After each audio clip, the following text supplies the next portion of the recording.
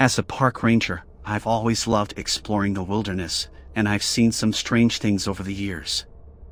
But nothing could have prepared me for what I found deep in the heart of the park. It was a hot summer day, and I was on patrol, making my way through a dense thicket of trees when I stumbled upon a small town.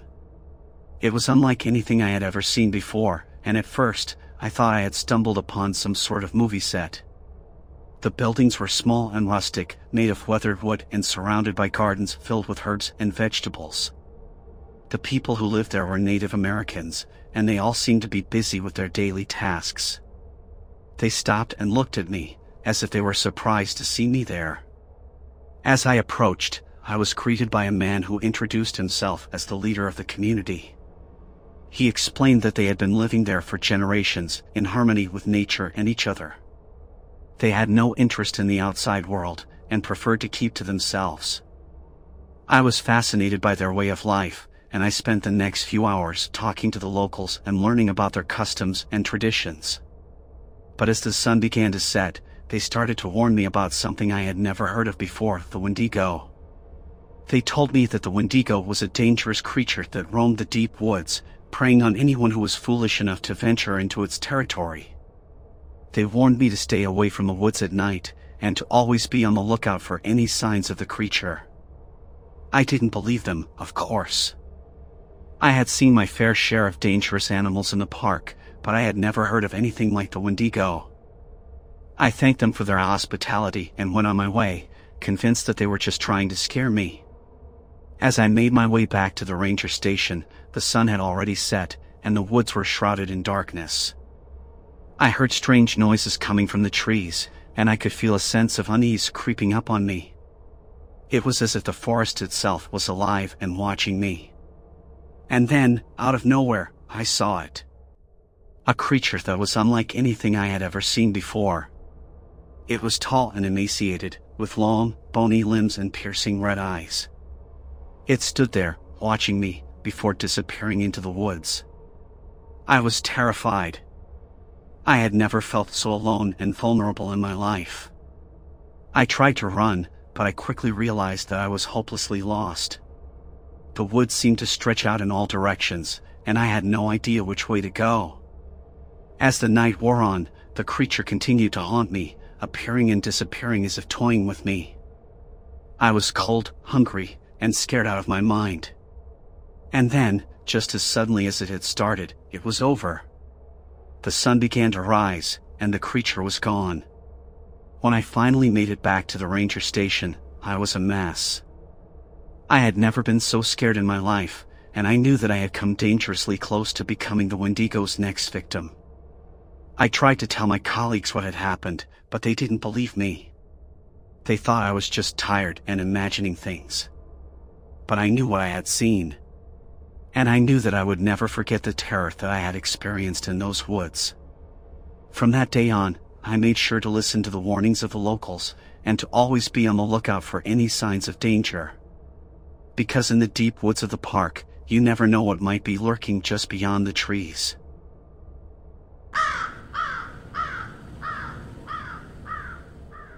I haven't spoken about these events to anyone since they've happened to me over a decade ago, honestly, closer to 15 years.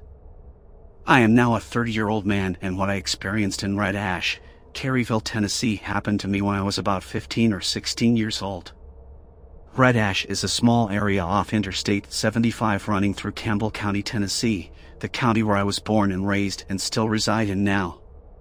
Red Ash was established over 100 years ago as a little mining province, but is now defined as the land between Red Ash Cemetery and Red Ash Baptist Church off of Old Tennessee Highway 63, and if you go Googling it you'll see that it has a reputation of arguably being one of the most haunted places in Tennessee. From ghosts of miners, goatmen, and even murdered witches, if you read long and deep enough, you'll see there's lots of strange happenings around this area. But I am not here to tell you I saw a 7-foot-tall man with the head of a goat and hooven feet standing at the base of a train track tussle. But what I saw I still to this day can't explain. About 15 years ago, a few friends and I, one guy who was a couple years older than myself and two lady friends of ours, were driving around one Saturday night looking to find something to get into in our small, quiet town. So naturally, of course, we came to the conclusion to do what all the teenage kids do that grow up in our county. We decided to go to Red Ash and test some of the legends, and boy, are there a lot of them.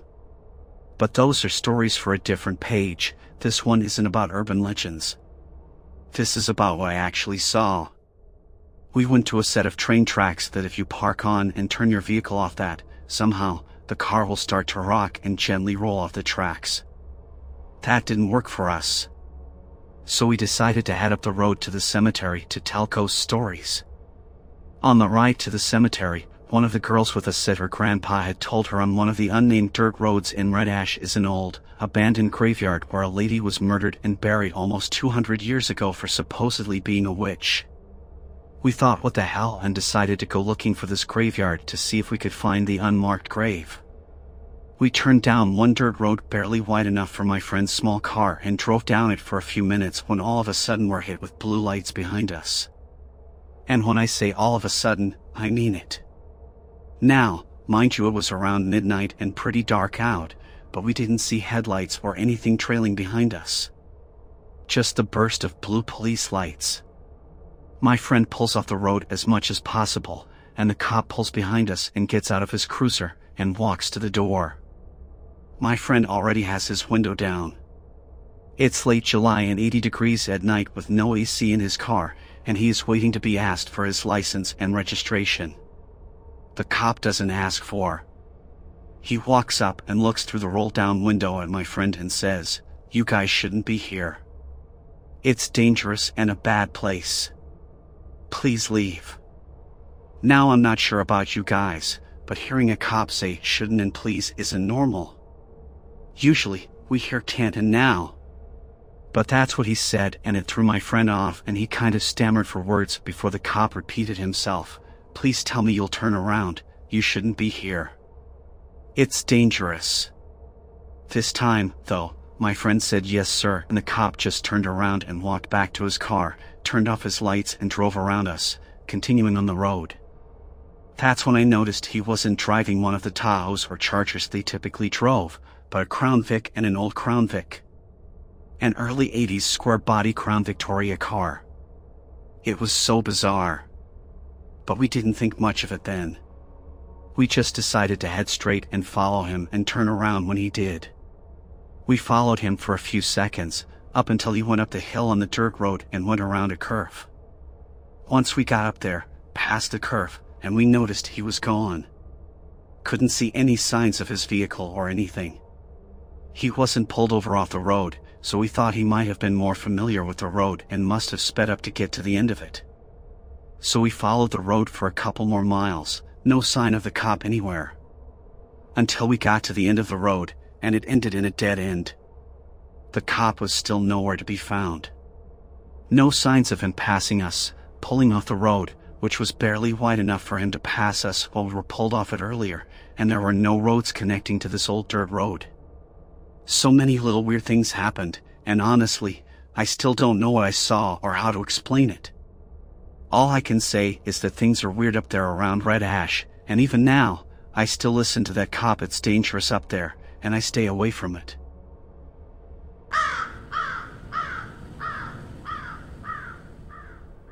I decided to rent a cabin way up in northern Michigan for a week with my sister Tanya. My sister is a writer, and this was also what she needed because she hadn't written in 2 weeks. So off we went. It was late May and still quite chilly, but we didn't care about the weather because we weren't there for sunbathing on the beach. The cottage was rustic but recently redone, and it was located on a small pond but was surrounded by thick woods. Our cottage was the last one down a long dirt road. The cottage owner had put in several really nice lawn trails because if not then nobody was enjoying the woods. The first day we were unloading our luggage from the car and a young guy and his mom walked up the driveway. They introduced themselves and said they owned the house a little way down the road and they went for walks a few times a week for exercise past the cottage. The mother Linda mentioned that her husband had passed away a few years earlier, and of course, I told her that I lost my husband Josh a few months earlier as well. Linda looked so sad for me, but her son Brendan had a smirk on his face which really creeped me out. Linda seemed to notice this as well and said, "Okay, let's leave these ladies to unpack," and then said their goodbyes. I was unnerved by the way Brendan looked at me, and I noticed he kept looking back at me as they walked away. On the first day, we just hung around the cabin. The next day I went for a walk alone so Tanya could get some writing done. I chose the path the owner said was the easiest. I had been walking for 10 minutes when I heard the sound of a small animal moving through the underbrush, maybe something the size of a rabbit. So I stopped to listen, and when I stopped, the rustling stopped. I happened to glance back and I saw the shape of a human standing behind the thicket. I thought it was Brandon, so I turned and kept walking. I was almost halfway and I'd see a tree about 30 feet in front of me, but completely surrounded by the same thicket. I saw what again I perceived to be a naked Brandon. I couldn't see clearly because he was shrouded in darkness, but I saw him perched on the bottom limb of a tree, just crouched there staring at me. I could see one hand holding the limb he was crouched on, and his other arm was wrapped around the tree trunk. But now that I look back and I know what I was looking at, I can't believe I thought it was Brandon. A day or two later, I was finally able to pull Tanya away from her laptop, and we were on the porch to watch the sunset. We distinctly heard a wolf howl from at least the other side of the pond. We agreed it was really close, but we weren't too worried. We were more worried about the mother bears, as we were told by Linda and the cabin owner that we needed to keep the bear spray on us at all times because the cubs were very young and the mothers were really protective. About 10 minutes later, we heard an animal screaming. "Oh my gosh," we were both saying and covering our ears.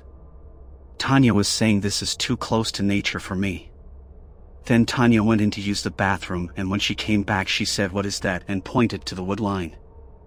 I saw the shrub shaking, then an animal came out of the woods with a baby deer hanging from its mouth. The baby wasn't just a newborn. We looked at pictures showing various ages, and it was probably 2 weeks old approximately. We are not country girls, so please don't get on me for being wrong.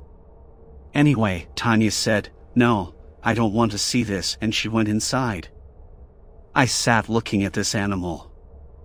I was fairly certain the fawn was already dead, or I would have done something. At least I'd like to think I would have. What? I don't know. But regardless, I was trying to figure out what this animal was. It was walking into the open from the woods. It dropped the fawn from its mouth, then it started sniffing it. I was fairly certain that this was a very large wolf with a case of the mange, because its hair was thick around the neck like a lion's mane, and it was thin to bare in spots. Its rear end was bald, and I didn't even see a tail. I noticed it looked almost deformed because the back end sat way lower than the front. The animal seemed almost mesmerized by the fawn. It stared and sniffed at it, then it pushed it forward or over by using its nose. Then it picked it up by the mouth and started shaking it side to side viciously. Then it started biting into the midsection, and when it lifted its head to chew, you could clearly see intestines hanging out of its mouth.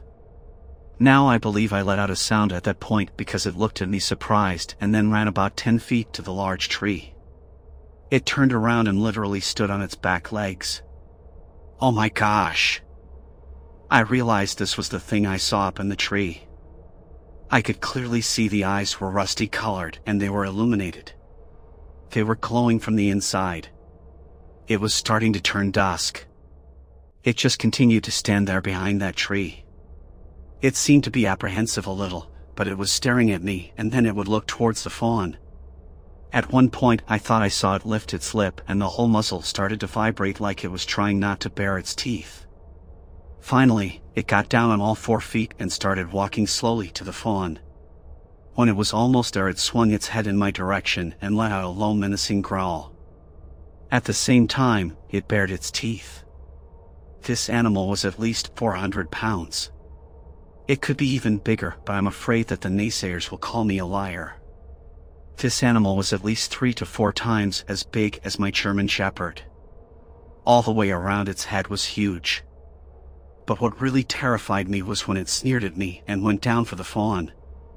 Its teeth were at least 3 inches long, sharp, and jagged. When it got to the fawn, it picked it up in its mouth and took off at a fast slope. We didn't leave for walks after that. We barely left the cabin. When we did leave the last day, we drove over to that tree and I got out and stood beside where it stood, and I can say without a doubt it was well over 6.5 to 7.5 feet tall. We drove past Linda's house, and on second thought I asked Tanya to turn back around. I wanted to tell them what we saw. Linda was genuinely concerned and seemed shocked to hear what we saw. She appreciated that we thought enough to stop. When we got home, we called the landlord and he said straight away that we were warned to carry bear spray, so I just left it at that. I figured he thought we wanted our money back, and that wasn't the case. So that's our story. I'm pretty sure it wasn't a Bigfoot.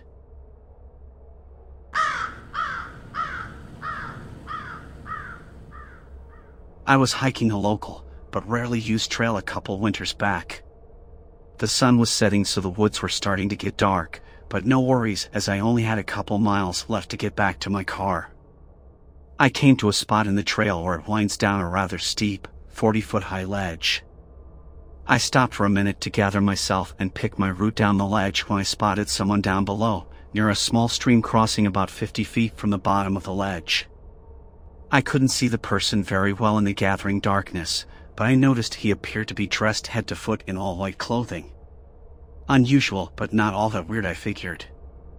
I picked my way down the ledge, mostly facing toward the rock as I went, so I didn't see the guy again until I was at the bottom. By that time I was close enough to see that he was not wearing all white clothing. He was in fact naked except for a pair of tidy whities and a fur hat with their flaps deployed. As soon as I saw him, he appeared to duck down behind a low mound. The trail went right where he was, so I proceeded forward because, no big deal, right? After taking a few steps in his direction, I realized he was actually sitting in the stream. In his underwear. In the rapidly darkening woods. In winter, there was snow on the ground. 2 miles from the nearest trailhead/road. He finally looks over at me and says, "You're probably wondering what I'm doing, right?" "Yeah, I was wondering about that." "You okay?" "Yep, I'm doing one of those polar bear challenges next week and thought I should get some practice in beforehand." "Okay." He climbs out of the stream and starts walking over to me. I don't know if this guy is legit or just a crazy person, so I start moving up the trail toward a junction a very short distance past the creek crossing. I stop there for a minute to read the trail sign and verify I'm going the right way, and he catches up to me. He gets a little closer to me than I'd like, him being basically naked and all, so I casually take a step back, and he promptly takes a step forward, closing the gap once again. "Are you heading toward road name?" he says. I was, but didn't want him to know where I'm going as he's starting to freak me out a little bit, standing there in his underwear, dripping wet. "No." I tell him I'm heading the other way, toward other road. "That's a long way." "Yeah, I'm training for a long snow hike and trying to get some miles in." "It's going to be dark soon. I could give you a ride to your car." "No thanks, I was planning to be out late and have my headlamp with me." "You sure?" "Yep." "Thanks for the offer though." There's a long pause here, while we both study the trail sign, or pretend to, then he turns to me and says, "You probably think I'm some kind of crazy person, don't you?" "Well, you were sitting naked in the stream in the middle of winter," I say jokingly. "Yeah, I could see how that looks a bit odd." "No worries, I've probably done some pretty odd things in my life." "Yeah, like what?" I didn't know what to say, as I wasn't sure I'd actually done anything that odd before, so I say, "Oh, I don't know, I'm sure there's something. Anyway, I need to get moving. You sure you're okay?" "Yeah, I'm good." "Hey, maybe I'll go that way, with you, and you could maybe give me a ride back to my car, okay? So there's no way I'm doing that, I just want to get away from this guy, who I suddenly notice is either really well on, or is getting about a half a chub." "Dude, you're naked and wet, it's literally freezing out, and it's 5 miles to the other end of the trail. You should probably just get back to your car and get some dry clothes on and warm up." "Yeah, you're probably right." With that, he turns and starts jogging up the trail. Since I actually needed to go that way, I considered following him, after giving him a healthy head start, but couldn't shake the thought of him ducking off the trail and waiting for me to come by. So I hiked the other direction to a point where I could loop back to my car on a different trail. I was glad to finally see my car. By now it was around 8 p.m., and jumped in and locked the door before changing into my street shoes. I looked around to see if there were any cars parked nearby, but didn't see any. However, as I left the parking lot, I did see an older Jeep Cherokee parked along the road. I couldn't tell if anyone was in it, but didn't waste any time getting back to some place less remote.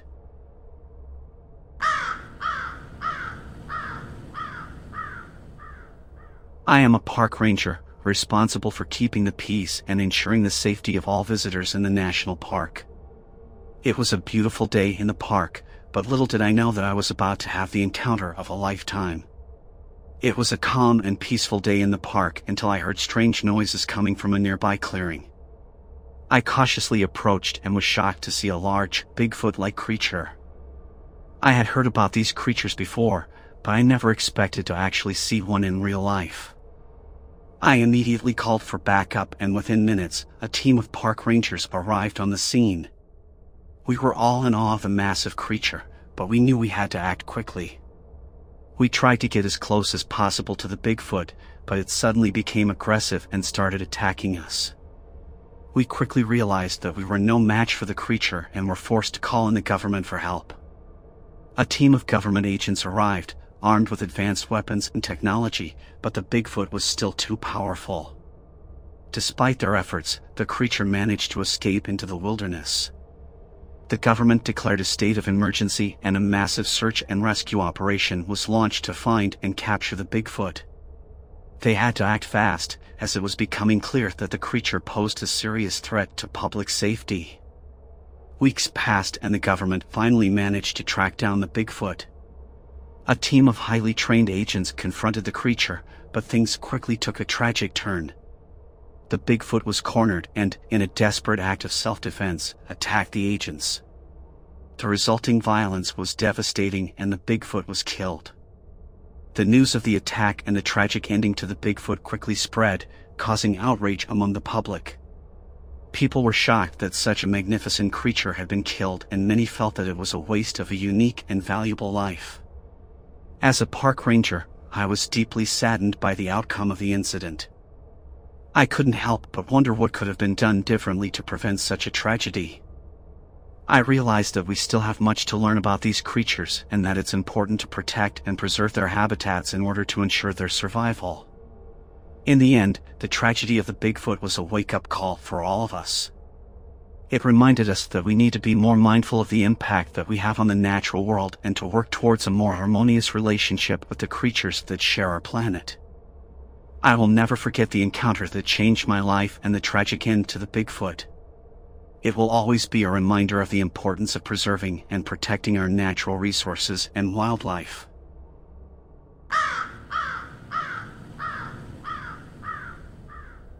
It was mid-November 2021 and me and about 10 friends were camping in the woods in the Sawtooth National Forest near Petite Lake. There were 2 groups of 4 people in 2 tents, and one in a car, and me and my buddy were in hammocks near the edge of the camp. It's about 1 a.m. and we all had been sleeping for about 2 hours. I wake up to my hammock mate panting extremely heavily and yelling my name. I am confused and get up and help him. He is paralyzed by fear. He said that he had an extremely vivid dream that there was a black figure, tall and slender, trying to break into his car after he had seen this figure decapitate me and the rest of his friends. He said that he woke up to the figure near the car and saw all of our heads stuck on sticks throughout the camp. He proceeded, he said, to click the car alarm button, and the figure began to run circles around the car, and the stop then dashed off extremely quickly into the woods. I was obviously freaked out at this point, and I immediately felt very uneasy. But I told him it was just a bad dream and that he needs to go back to sleep. Him and I tried for about 5 minutes, both stricken with fear at this point, when we hear our friend in the tent begin to yell, No, don't take me." Side note, we had not awoken anyone else in the camp at this point. This freaked me and my buddy out quite a bit because we had no idea what was going on. We were also very vulnerable in our hammock by ourselves on the edge of our about 50-yard across camp. Our buddies' yells proceed to wake up most of the rest of the camp. And we find out that our friend in the car that my buddy said clicked the car alarm was awake. So all of us scared and awake have a conversation about what is going on, and the buddy in the car says that he heard scratching on the window and heard something pull the door. He also said that he had seen the black figure running around the car as well. We were all freaked at this point and decided to move into the same tent. Our friend with the dream also claimed a similar murder story to the friend in the hammock. The next morning we all talked, and so many of us experienced what happened at night, 6 in total, that we determined that it must have been some sort of being that was giving us nightmares.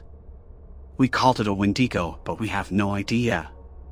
Also, we had friends that stayed at the same site about 6 months earlier, and a few of them did notice weird things happening at camp at night, like feelings of being watched or feeling of a being walking around their tent. Strange stuff in the Idaho mountains. What does this sound like, and what do you all think?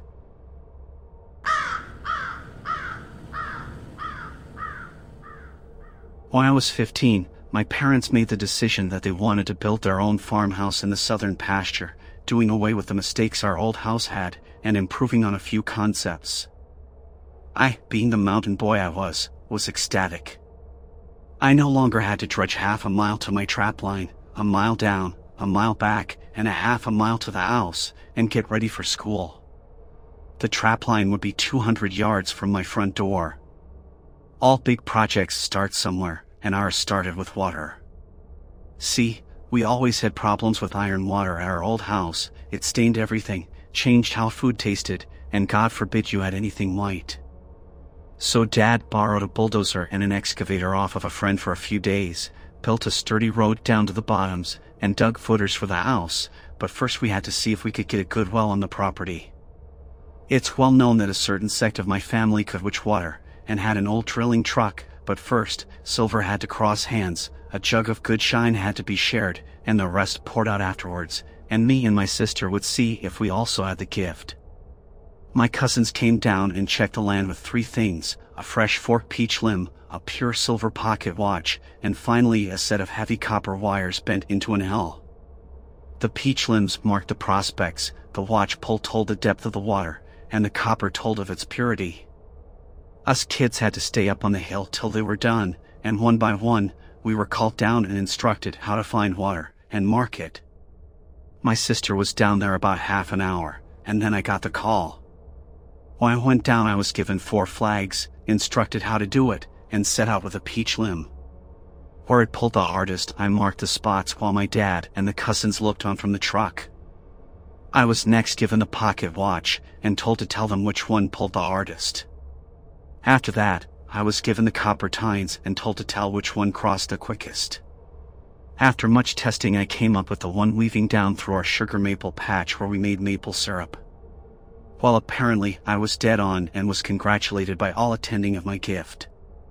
But I digress, onto the creepy part. The next day they brought the rig up, trimmed some trees so they could stand it up, and started drilling on my spot. At 50 feet they hit water unexpectedly. Short job, right? Well, Dad had taught them into drilling a few holes in the creek through the bedrock so he could blast a few big holes in the creek for trout and a swimming hole. Well, he had already cleared out a road down to the creek and cleaned off a section of bedrock, diverted the creek to the other side, and prepped them a spot to drill. The creek is probably 30 feet wide from bank to bank and is easily crossed dry-footed in dog days, but never goes completely dry. Well, they take the rig down, drive it through the pasture, turn it around, and back it out on the bedrock. Dad took the dozer and was clearing off a section on the other side of the pasture, and I was watching him for about an hour or 2, when my cousins come running up to my dad, yelling for him to come and pull them back up the bank. They ain't drilling any more holes in the damned creek bed. Some words were exchanged, and Dad backed the dozer down, hooked up to the rig, and dragged them back into the pasture. The weirdest thing was, they then set up the rig 50 yards from the creek and started drilling a test hole. When they got about 4 lengths down they pulled it up, and went back another 50 yards and drilled another, finally satisfied in what was going on. I on the other hand had walked around them, and walked down to the creek to where they had just drilled. See, Dad couldn't turn all the creek against the hillside, not enough backfill into much bedrock. What I seen was a drill hole down through the rock, with a small stream of water disappearing in it. Come to find out, they had hit an underground cavern at 6 feet and it just went. It extended about 50 yards out into our pasture, and maybe another 40 yards beyond that. We had to rearrange where we were putting the owls, it came so far. We went back down to the creek with a tape measure. The tape measure maxed out, so we got a 100 feet tape and put it down, it maxed out. Got a spool of baler's twine, tied a rock to it, put it into the hole. We all sat there for half an hour while Dad fed twine down into that hole off that spool. Finally he said F it, and cut the twine, it's too damn deep, he said. He gingerly drove the dozer back into the creek and smoothed everything up, covering the hole, and that was it. Dad passed away 7 years ago this October. I walked down to the creek and fished it this spring for a mess of brookies. The creek changed and scraped itself clean in a few sections this spring. One of the places it scraped clean was the bedrock where the hole is. Water is still flowing down that hole, it never filled up.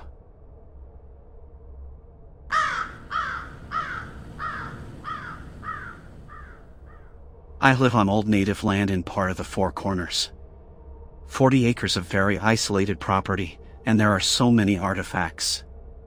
Bones, arrowheads, worked rocks, etc. It's incredible. There are some cows that occasionally approach one side of the property line, and I like to go feed them with my siblings. Walk down to the fence with my sister, feeding the cows. I see this one that looks just utterly wrong. The angles are all wrong. The legs are slightly too long, it's too bony. Sickly palish color, weirdly angled joints. It was just wrong. My sister takes no notice of this cow, but it's watching me the whole time we feed the cows. As we turn to leave, I keep watching over my shoulder. And it stands up on two back hooves and sprints away, up and over the hill and into the distance. It was so quick, covered hundreds of feet in seconds.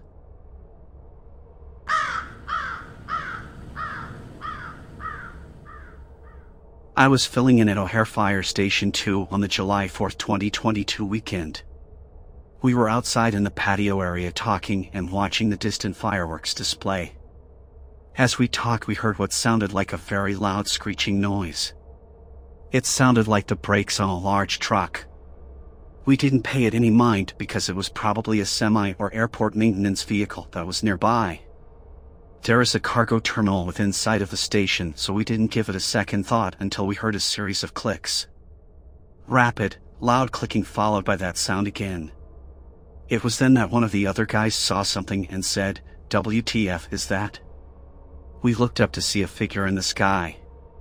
It looked like a human with wings, and it had a pair of bright orange eyes. One of the firefighters said it was the infamous Batman and said it was seen all over the airport and the surrounding suburbs. It was only visible for about 5 seconds before it flew out of sight toward the north.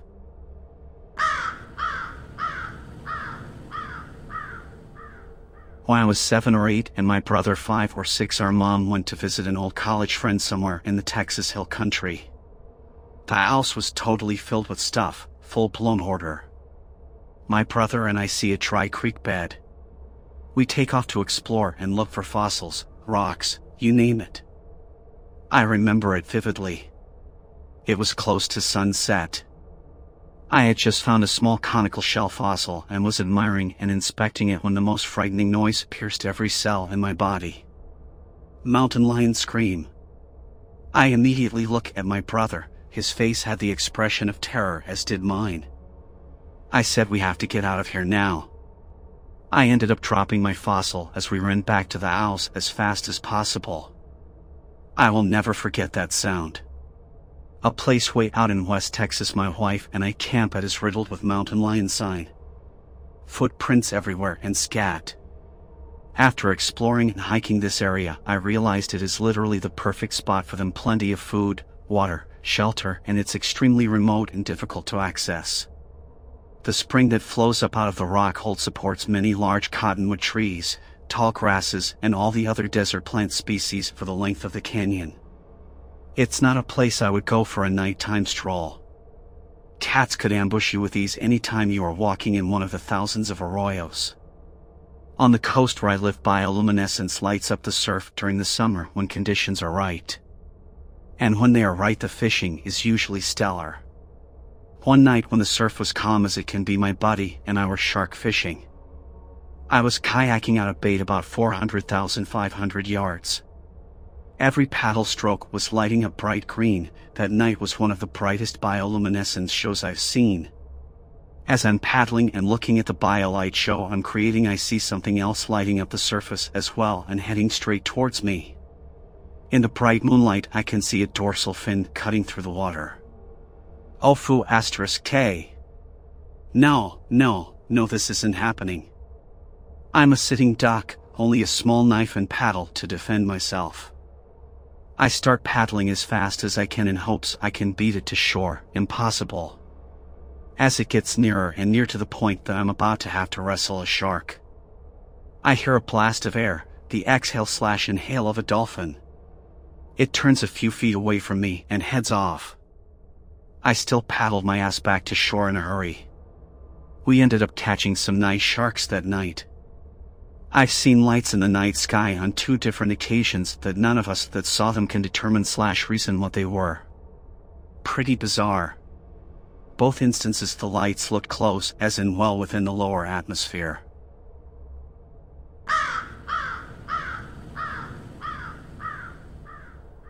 A few years ago I used to have to do a long drive from northern Illinois down to western Kentucky about twice a month. I had gotten to the point where I knew the drive like the back of my hand. Sometimes it was actually a lot better to make the drive early evening and do a bulk of the 9-hour drive through the night, getting me there about January 30th, 2 a.m. No traffic, and in the summer it was relaxing to drive with all the windows down. After crossing into Kentucky, there was about 2 hours of road without even highway lights. But like I said, I'd done it so many times before. One of my last trips I had been heading down that stretch and I had my brights on. In the distance on my driver's side of the shoulder I could see what I thought was a deer. Got a little closer and I realized it was a wolf. Now I'm coming up on this and it's on all fours, but its back had to be almost level with the roof of my sedan. I thought, holy F, that thing's huge. Now I'm doing probably 80 miles per hour and I swear we lock eyes. I can feel him looking directly at me. I'm getting closer and closer. Now I can actually see his teeth. I couldn't believe what I was seeing was an actual animal. Then as I'm probably 50 feet from this thing about to pass it on the driver's side shoulder, it stood up on 2 legs still staring directly into my eyes. I passed and the rest of the drive I tried to figure out what I had seen, or should I loop back? I never told anyone that story because most people would say, oh, it was late, your mind was messing with you, but still to this day I won't forget how long that stare down was. I can't help but think I didn't catch him by surprise. More like he wanted me to see him, and if he really wanted to stop me he could have.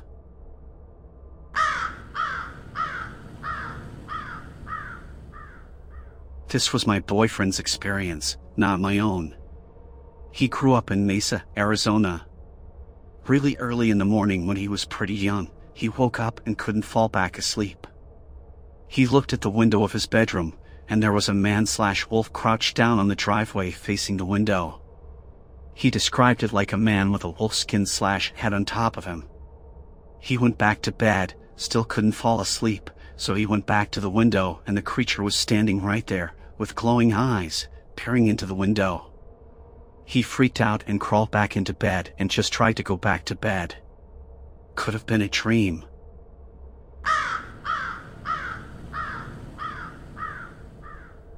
I was 16 at the time. I was driving down a back road with my then boyfriend. He was asleep at the time. It was about 2 a.m. I was half asleep when I see a deer, but taller, standing on its hind legs. I almost crapped myself as I slammed on the brakes. We made eye contact. My boyfriend woke up from the G-force. He sees it and says, drive now. I'm in panic as I shift into reverse. I speed backward for about 5 miles. I stop because I hit something. Its scream. Human-like, blood everywhere. I look in the rearview mirror. It was the same deer, but more humanly. We sped home and cleaned my truck the next day. I look in the cab of the truck and I see an eyeball and an antler. I didn't get any photos because my phone was at home.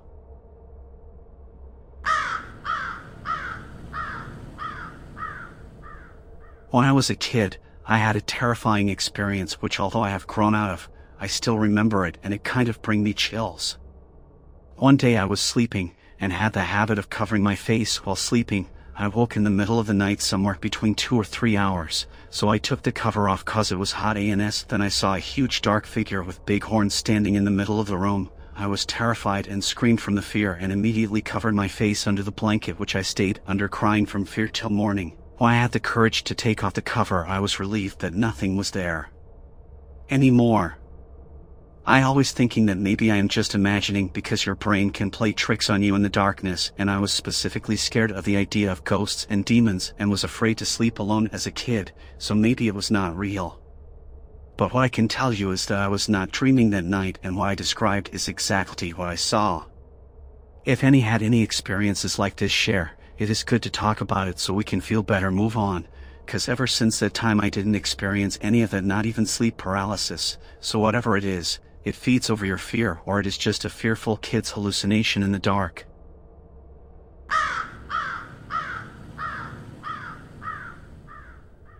This one happened to me in the early 2010s and admittedly did not happen on the Navajo reservation, but it did take place on another reservation nearby.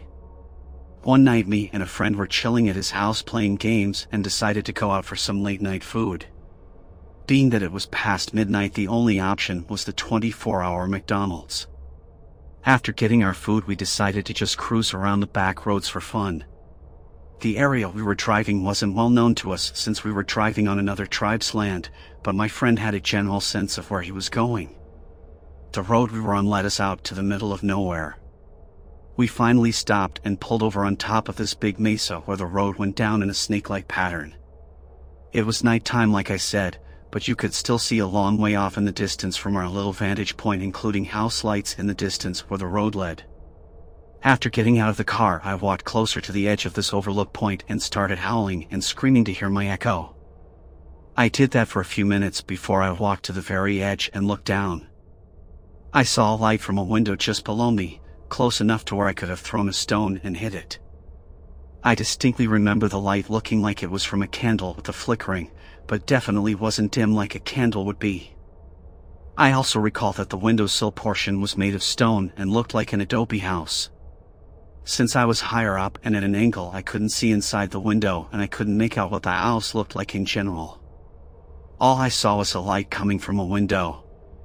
At that point I turned to my friend and said something like, "Dude, there's a house just right there," as I pointed to it. "We better get out of here before they call the cops on us for screaming." My friend looked over and saw the light from the window too. He laughed and agreed, so we both got in his car and split. Nothing spooky or creepy even crossed my mind that night, just that I may have scared someone in their house with my screaming. A few weeks later, me and the same friend went cruising around again, but this time during the day. We visited the same area and pulled over to look at the view. I went back to the edge of the mesa and looked over, but to my surprise there was nothing there. Not only was there no sign of a house, but a house couldn't have been built there in the first place. It was way too steep and rocky. Just boulders, sand, and weeds. I relayed this info to my friend and he looked over the edge too, and that's when we both were like, what the F did we see that night then? My story ends years later when I met and befriended a coworker who lived and grew up on the reservation where that mesa overlook was.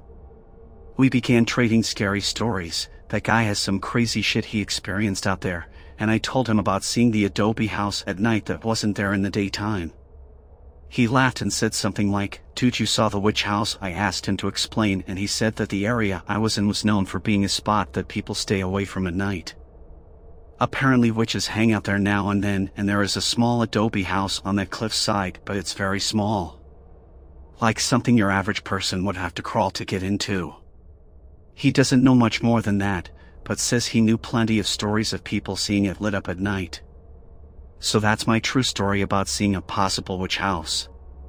Just like how skinwalkers are Navajo witches, there are other similar witches for other tribes. I don't know the name given to the one I saw, but it's a cool little story to have in my pocket.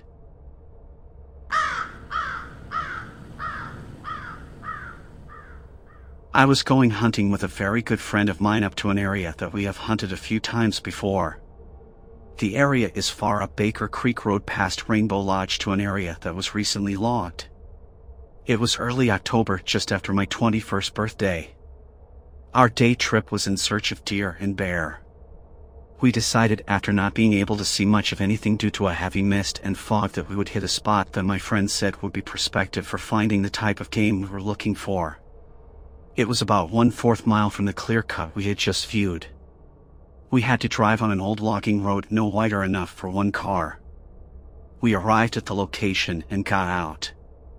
I, as usual, needed to relieve some pressure from drinking too much coffee, and my friend told me to head directly down to what appeared to be a meadow near a creek. He said he was going to meet me down there by going another direction. I soon found myself on a steep decline down the hill via deer trail. Within 5 minutes I was at the bottom of the hill and began noticing a musky smell, far more pungent than that of elk, and I shrugged it off.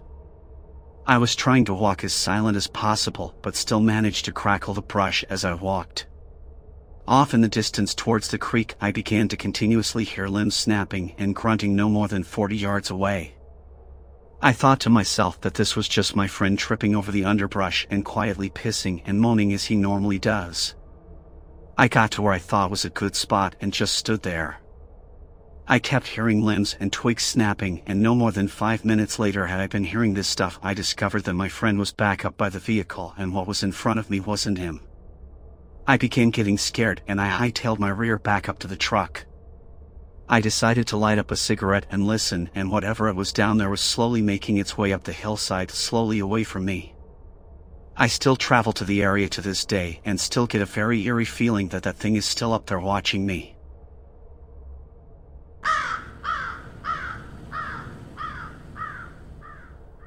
Hi everyone. I have been following this Reddit page with glee for the past few years without any stories of my own. I live in London, UK. Anyway, I did something different this year and had a holiday of a lifetime in New England and Ontario. Just for background, I hike a lot in the UK, and nearly always by myself. Even though I work full-time and live in London, I tend to do about 30,000 a week. Anyway, I took my boots to the USA and had a few hikes around upstate New York. We were obviously on a road trip we were driving through the White Mountains in New Hampshire. Anyway, we were just past Lincoln and taking the long way to Concord when we decided to stop at a shelter on a mountain road. I put my boots on, but none of my family fancied it. So I decided to follow what looked like an old trail. There was no trailhead here, although I was officially in the White Forest State Park. I kept following, aware that my family were still on the road but didn't expect me back for an hour. It got very silent very quickly, with what I heard as broken twigs all the time. I felt like something or someone was following me. I couldn't shake the feeling that I was being stalked, especially as I had seen an old derelict shelter at the start of the trail. Anyway, it also dawned on me that I was an ill-prepared Brit with only a penknife to protect myself. I decided to head back, but still couldn't shake the weird feeling. New Hampshire did have this hold over me, by the way, beautiful but very disconcerting.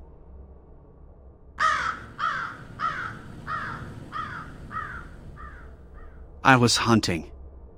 I shot a deer, late evening hunt, tracked till dark, went to get help. I brought my brother and hunting partner in on the recovery or tracking of the buck. We walked at about 8 p.m., got down to Navargo Creek about 1:30 to 2 a.m., then up the ridge about 2:30. It was quiet, a light snow fell, and dark. We had a good lantern bright out to 50 feet. My brother said, "SH, listen, you hear that? It's your deer." "I can hear it." It sounds like it's still alive. I shot the buck with an arrow, a killing shot, and believed it to have been gone hours. My brother said he could hear the deer gasping for air or gargling. I listened, yet it sounded like a light woofing growling sound. It became louder as we got closer. I now could hear it pretty well and was convinced it could possibly be the deer dying. Bummer. I asked my brother to hold the lantern up high. He was nervous about going down to the animal, so he stayed with my friend. I thought I would run quickly down to the sound I thought was the deer and die patch it with my hunting knife. I made it to the end of the lamp's light. The darkness erupted in the closest encounter with an unidentified animal, screaming low to high pitch. Very loudly. I turned around and ran for my life. I made it to my brother and friend clutching them and then me. What is that? I said. The animal continued to whoop then scream at us. It circled around and above us. It screamed for a good 5 minutes. While we ran for your lives. We came out of the drainage around 5 a.m. in the morning. We had gotten lost for a short time, for of all fear I was sure we were goners. Till this day I'm afraid and can't get out into any mountains for fear of that creature, possibly the Bigfoot. I've hunted, fished, hiked, camped, was a logger, and never in 20 years ever experienced anything like this. Not an elk, not a lion, not an owl.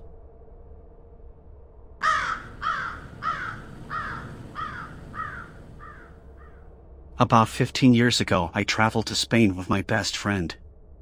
We were both around 20 at the time, living the carefree young adult life. You know, just two guys having a great time. We were in a warm country, no carefully filled itinerary whatsoever, just living in the moment, doing whatever we felt like. My friend, who originally came from Spain, still had family there, which made the month-long travel very affordable since they offered us free accommodation, a roof over our head, a working bathroom with fresh showers, and 3 meals a day if we liked. They also gave us a spare key so we could come and go just as we liked. During the day we often went swimming to keep us as cool as possible, and during the evenings we often explored the city, went for drinks or went to a club. On a certain day, somewhat more to the end of our month-long stay there, the father of our host family, my friend's uncle, took us out for a fishing trip.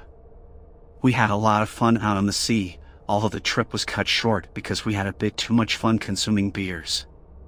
The burning summer sun, too many beers, and the wavy feeling of being out on the open sea made for a very bad case of seasickness for both my friend and me. His uncle, though, it was funny though. After having had an afternoon rest, or as they called it siesta, and a very fulfilling late-night dinner, we decided to go back out to the beach. We took a couple of cold beers with us, however we didn't take many as we were still feeling a bit groggy from before. It was a beautiful night, open sky, no clouds, little to no light pollution, making the twinkling stars very visible and present. Being on vacation, being young, on a still warm but comfortable summer night with a light breeze and a starry sky, it was the perfect moment to talk about the meaning of life. About what we liked to achieve one day, about what was worth it, or what wasn't. If there were any other intelligent life out there, if we would live for another 1,000 years or not. The crashing of the waves against the sand of the beach and the rocks was very calming and was lulling us into a meditative state. Only that moment in that place seemed to exist. There was no outside world, no life with responsibilities, no obligations, no expectations, no working hard to get somewhere. It was that moment we noticed something was off. The crashing of the sea against the sand of the beach sounded different, harder, like something was moving in it. Under the waves, a vague shape started to form. As it neared the shoreline, it started to get the shape of a dog. We both looked at each other and noticed we had been holding our breaths for about a minute. It took the dog to crawl from the sea to the shoreline. The tension broke because we both burst out laughing because we had been so easily startled by something so innocent. But then my friend asked the question that made the newly regained light mood go away in an instant. Where did that dog come from though? There's no one around, and we never saw any dog go into the sea. Neither was there any dog swimming around, it came from under the water. Now that he had worded it like that, it seemed rather curious, and actually that dog seemed pretty big for any existing dog I had ever seen. As it was crawling along the beach, solely illuminated by the first quarter moon, it looked the size of a small horse, but in the shape of a dog or wolf with matted fur. It had very present, bony joints in its knees and elbows and walked a bit awkwardly. My friend and I were debating if we should follow the beast and decided we did actually want to find out what exactly it was. I took out my phone and started to film it. For as far as any 2008 smartphone could film in the dark. By the time we reached the place at the beach where it had left the water, it had already reached the sand dunes and disappeared in it. We saw it had left a track and decided to follow that into the dunes. We weren't prepared for what we saw next though. The beast had left a track in the wet sand in the form of individual hoof prints in a straight line instead of a crisscross pattern as with any four-legged animal. No horse could have walked in such a line, and even though it had looked like the size of a horse, it hadn't looked anything like the shape of a horse. Neither were horses aquatic animals. We followed the track to the dunes and went over the first dune when we saw the beast standing about 10 meters from us, in a speck of moonlight. It didn't look anything like a dog either. It looked like it had the lower half of a goat and the upper half of something like a werewolf or something. Just, the dimensions were off, the shapes were awkward. It was such a big animal neither of us could place under any existing animal we knew of, with matted fur and bony joints, that had just come out of nowhere from under the water, but clearly could walk and survive on the land as well, that left hoof marks in a straight line. Because we had just stumbled through the bushes closely behind the beast and had given away our presence, it slowly started to turn its head towards us. While it was turning towards us, it stood on its hind legs. Not only was this an animal that came from under the water, as well as could survive on the land and walk on 4 legs. It could clearly stand and walk very well on 2 legs as well. The beast gained even more size by standing on its hind legs and must have been around 5 meters big. It stared at us with red glowing eyes. These were not to be mistaken with the eyes of any nocturnal animal with reflective eyes. These were actually glowing from within. I felt stuck in my spot, completely frozen, but luckily my friend who was 2 steps behind me had the mind to run away and pull me with him. We ran for what felt like an hour, but must have been closer to 10 minutes because we reached the house of my friend's family before we knew it. The beast hadn't followed us, or at least not all the way. We went in and told the entire story to his uncle. Of course he thought we must have been still drunk and tired and had seen things that weren't there. But when we showed him the recording, he went pale. He took a shovel. A gun would have been more impressive against a beast like that, but it's not like the average European just has guns lying around, and asked us to show us where we had seen it. We searched for almost 2 hours, but didn't find the beast again. However, we did find the hoof marks, albeit a bit washed up because of the current of the sea. We went back home, trying to make something of what we had just seen, but couldn't. We needed to know what animal we had just seen. We started Googling all kind of things. Of course, with the lower half of the beast looking like a goat, we stumbled upon a lot of myths about the devil, which we discarded. We had seen an actual live beast that wasn't known by humanity yet and wanted to know if any other people had ever seen anything like it. It was only when we Googled hoof marks one straight line that we stumbled upon the term the devil's footprints. So it was an actual thing, or at least something that had supposedly been seen before according to myths and stories. But they must have had some truth to them since they described exactly what we had just seen with our own eyes. The few days we had left in Spain, we spent our nights out with my friend's uncle trying to find the beast again, but to no purpose, as we never saw it again. When I came home a few days later, I saved the recording on my hard drive, not sure what to do with it yet. I didn't want to be the crazy guy that had seen the devil, because I still don't believe I did. I just want to know what animal this was and how come we haven't documented this beast yet. I tried to forget about it, but couldn't, and a year later I decided I wanted to publish the recording in the hope anyone could make any sense of what we had seen that night. The uncle of my friend hadn't seen the beast in all that time and had asked around in the town if anyone had ever seen it, which they didn't. I had switched phones by then, but luckily I had the recording saved on my desktop, where I had replayed it at least 1,000 times.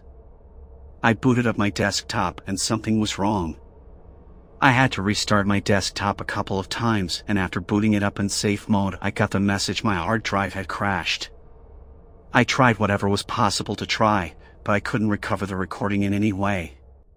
15 years later, I'm still breaking my head over what the beast we encountered could have been, but by now it's a story my friends believe to be for making conversation. Only that friend and his uncle are still branded by the experience as well. My friend even took it so far to go live in Spain again, near the beach where it all happened, and still continues to actively look for the beast to this day. Maybe one day he'll find it.